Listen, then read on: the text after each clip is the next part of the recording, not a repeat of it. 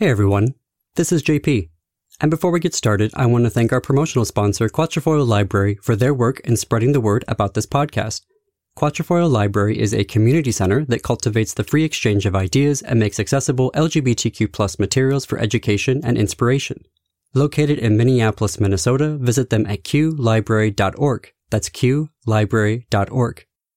And in July 2022, we have some great guests for you, including Zaylor Stout, author of Our Gay History in These 50 States, Paul Kafer, a senior analytics engineer and the vice president of the Quatrefoil Library Board.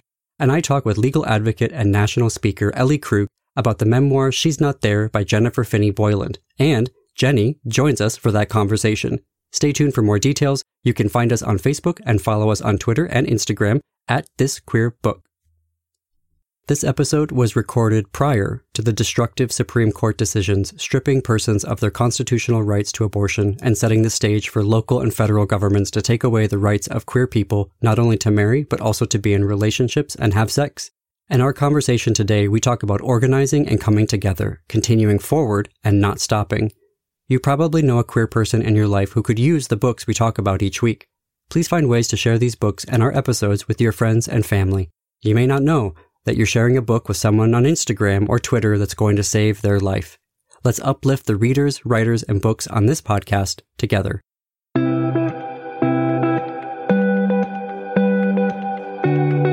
On today's episode, books don't really make me cry, and this book made me cry so many times. It just pulled something out of me.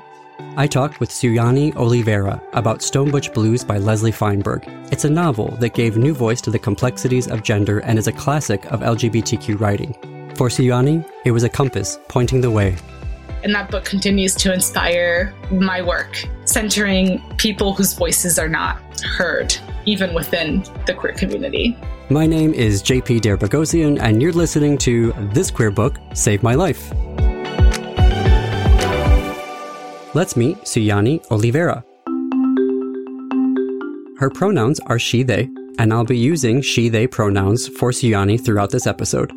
Her parents immigrated to the United States from Brazil, and she grew up in a Portuguese-speaking home. She and I had a little bonding moment about growing up in multilingual homes with immigrant parents. The Boxcar Children books were a favorite series of hers growing up.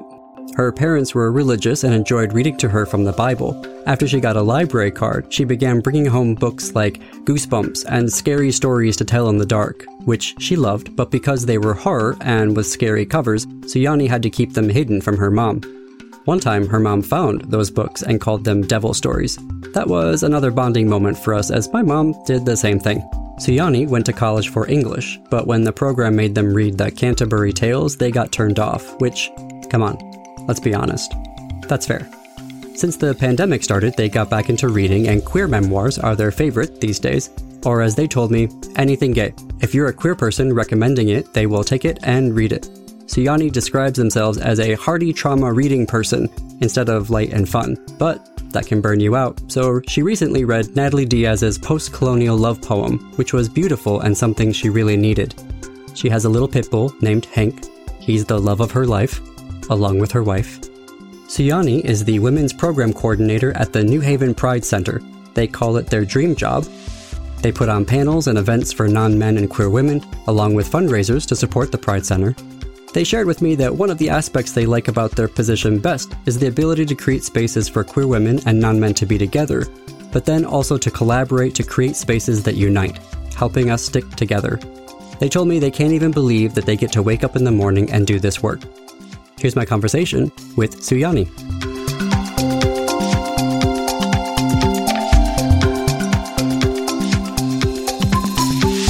Hi, Suyane. So tell us, what's the queer book that saved your life?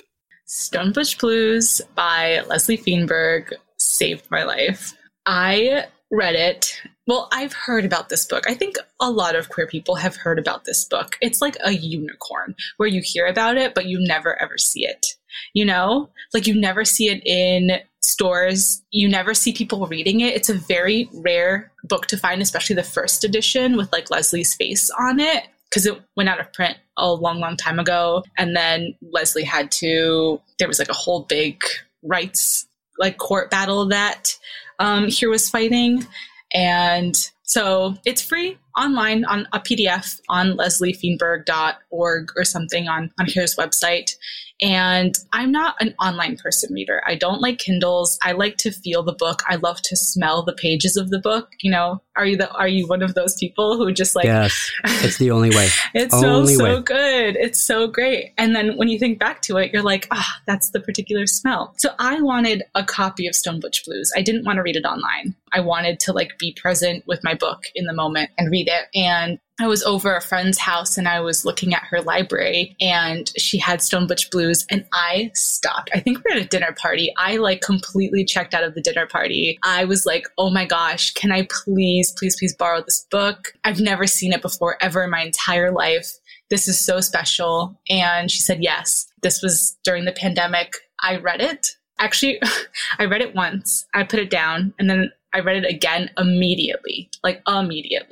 I tried reading it a third time because I wanted to translate it into Portuguese, which I started to, but I haven't touched that project in months. It's just one of those books that, I mean, I don't know about other people, but for me, books don't really make me cry. And I'm a very emotional person. Like if I'm watching a movie, I'm crying definitely, but books don't really make me cry. And this book made me cry so many times because I felt so aligned with our protagonist, Jess. It just like, it pulled something out of me. Like I've never cried so much while reading a book.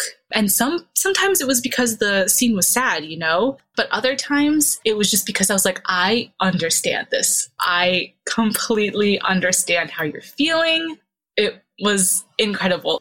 How would you describe the book to someone who hasn't read it? It's a historical fiction about a working class Jewish butch lesbian named Jess Goldberg. And it spans out a few decades and it starts off in the late 50s and then ends in the early 80s. And it's a pretty complex book in terms of themes. It's very easy to read. So it's written by a working class person for a working class person, which when working class people write books for working class people, for me, thank you. Because I cannot, with queer theory, understand what those big words mean. Like, I don't need that. You know, I think it's elitist sometimes, but also, you know, academia. So it's written by a working class person for working class people. So it's very easy to read, but it's very complex in terms of its themes. There weren't many books at that time being written about the complexities of gender that's like so in your face the way that Leslie writes about gender in Stone Butch Blues. But basically we follow our protagonist, Jess, on her life's journey. We see her find chosen family. We see her struggle with being a working class lesbian.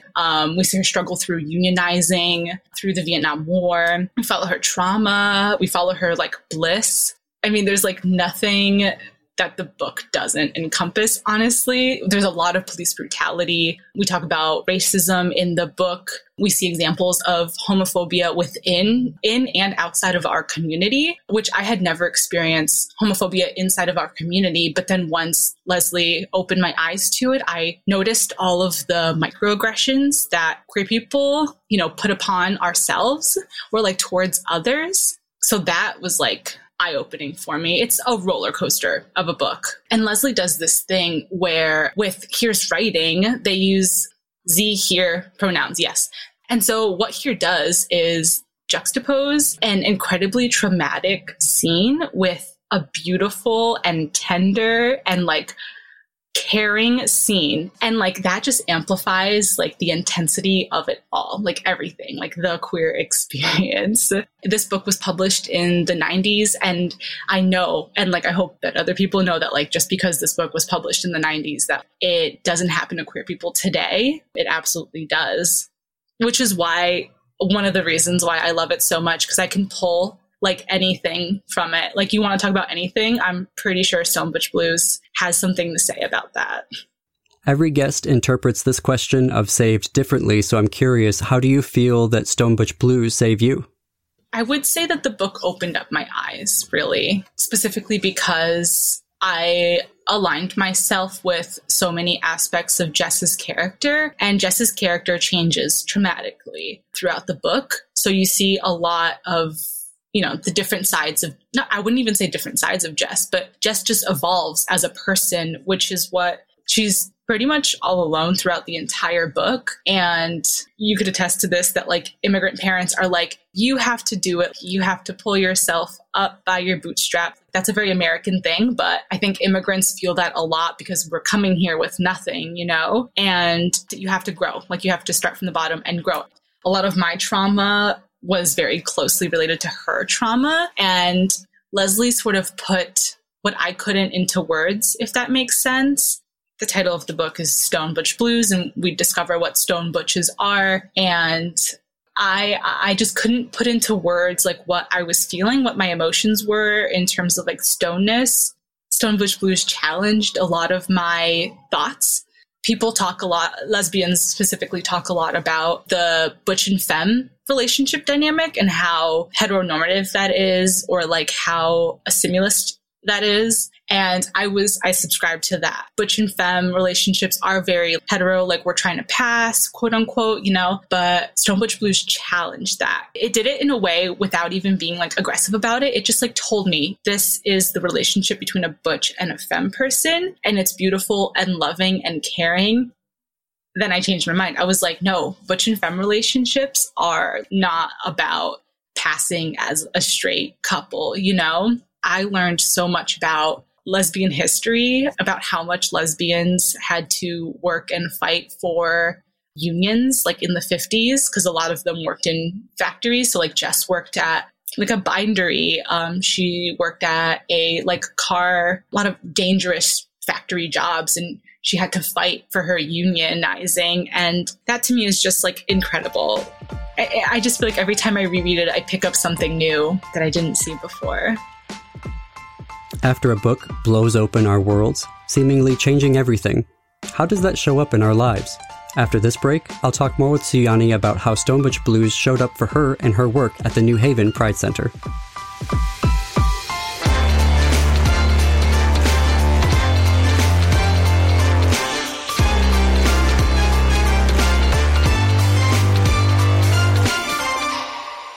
Buying a home for the first time can be scary.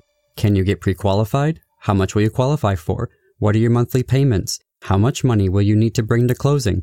You need to talk to our friend Ted Bougie from Best Advantage Mortgage. With 14 years of experience, Ted works with several different lenders to secure your financing on your mortgage. No matter your situation, Ted has options for you. What I love about Ted is how his reviews all say how he talks to you like a friend. You can ask him anything. Reach out and say, "Hey Ted." His email is ted@bestadvantagemortgage.com.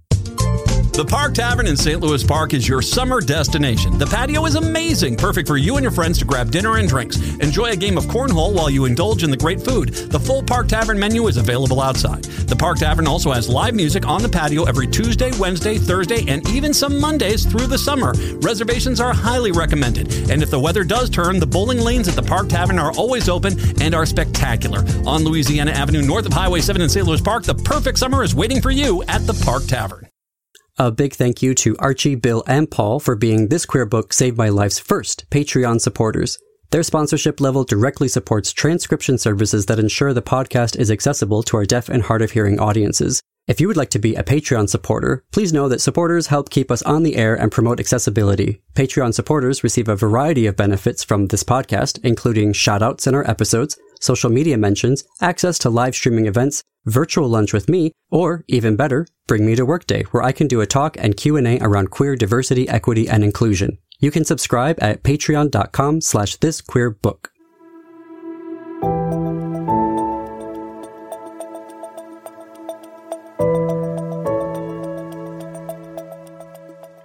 If you're a doom scroller on social media, it's important to protect your mental health. But is the only option to turn off the news? What can bring some hope? Here's more of my conversation with Suyane.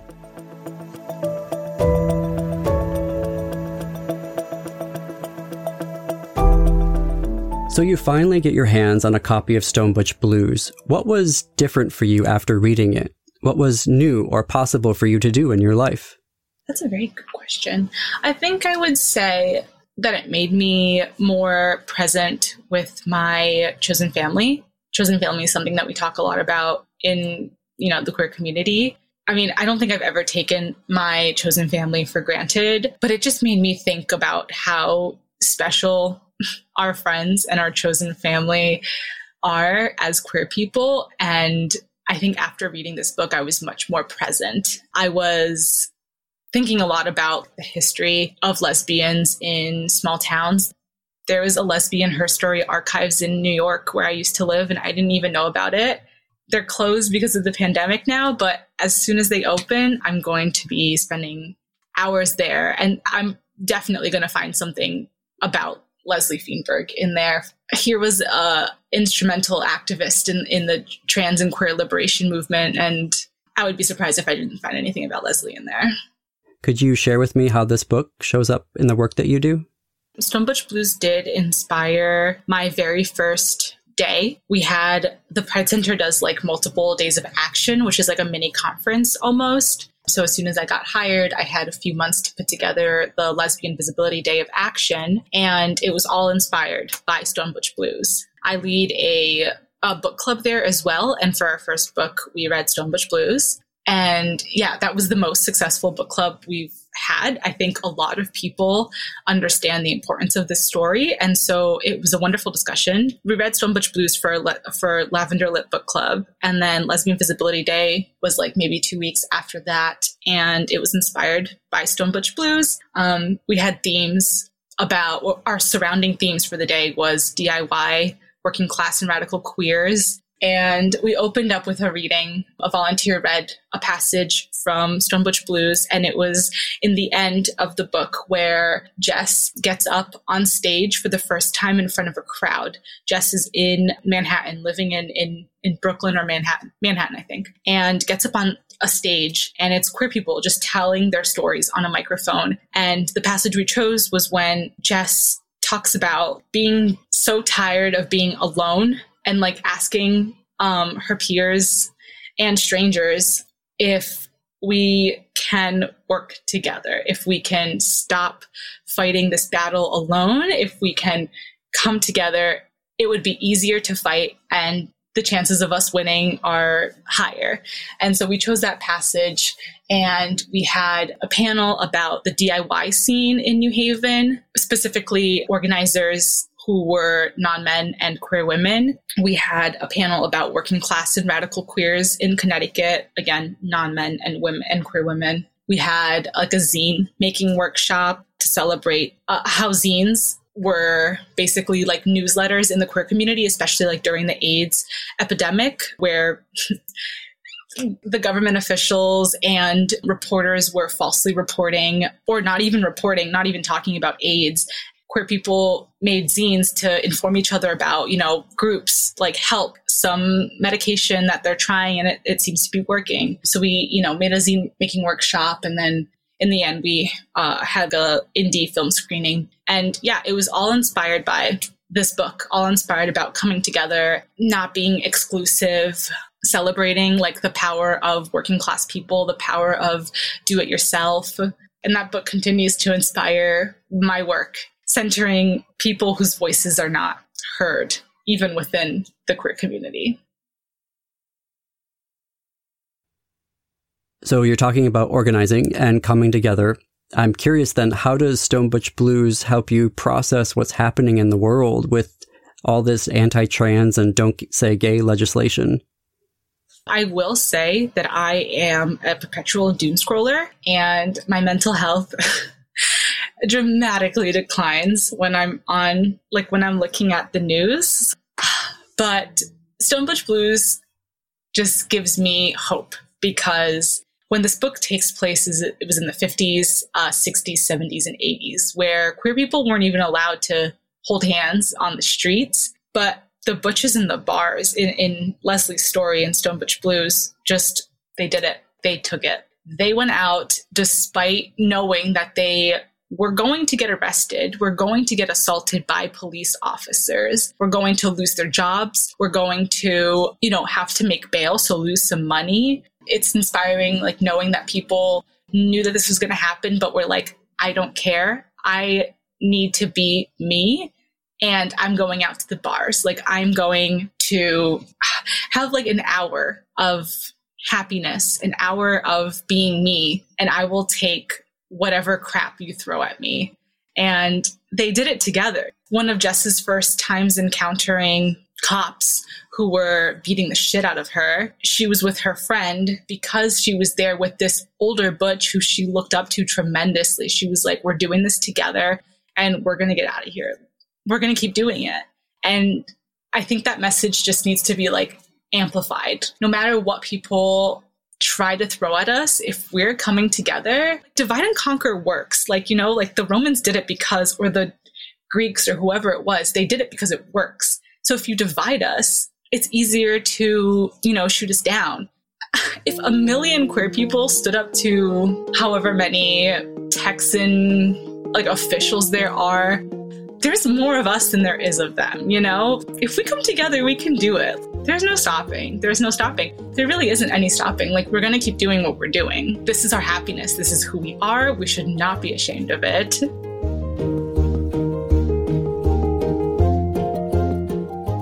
I want to thank Suyane for being a guest on the show. If you are in Connecticut, you need to visit the New Haven Pride Center and say hello. The Pride Center has a case management office that can connect you to doctors providing gender-affirming care, or LGBT therapists, or housing. There's a food pantry and community closet, all of which are free if you need something. Suyane is helping organize a benefit show in August of 2022, with all proceeds going to the Pride Center. So visit newhavenpridecenter.org for all of the info. That's newhavenpridecenter.org. My conversation with Suyane reminded me of the book Eminent Outlaws, The Gay Writers Who Changed America by Christopher Bram. It's a nonfiction book, not a novel like Stone Butch Blues, and it only focuses on gay writers, but Eminent Outlaws also looks at the period of time between the 50s and 80s. It tracks several writers, including James Baldwin and Gore Vidal. It's not a perfect book, and it leaves out so many necessary authors from that period, but for me, and this shouldn't be too surprising at this point since you're listening to this podcast, it is always fascinating to me to learn about how writers I admire write, the how of it, the why of it. And Eminent Outlaws tells a story of what it took to write in a world that systematically silenced queer people. We queer folk all have experiences with this because we're all storytellers. We start creating stories of queerness from adolescence. Who am I as a queer person? How do I describe this queer life to parents, friends, grandparents, teachers, coaches, none of whom are expecting our queer stories or know what to do with them, or in some cases, don't want to hear them? In Eminent Outlaws, Christopher Bram shows the tenacity gay writers needed, and frankly, the luck that some had, and in many cases, the tension of going it alone or being in a writing community. But they didn't stop. They couldn't stop. In the introduction, Bram writes his first sentence, "The gay revolution began as a literary revolution." And as we process this Supreme Court's destruction, which is the result of a well-organized and well-funded far-right movement, we're gonna need another revolution. It's a good thing we're already storytellers.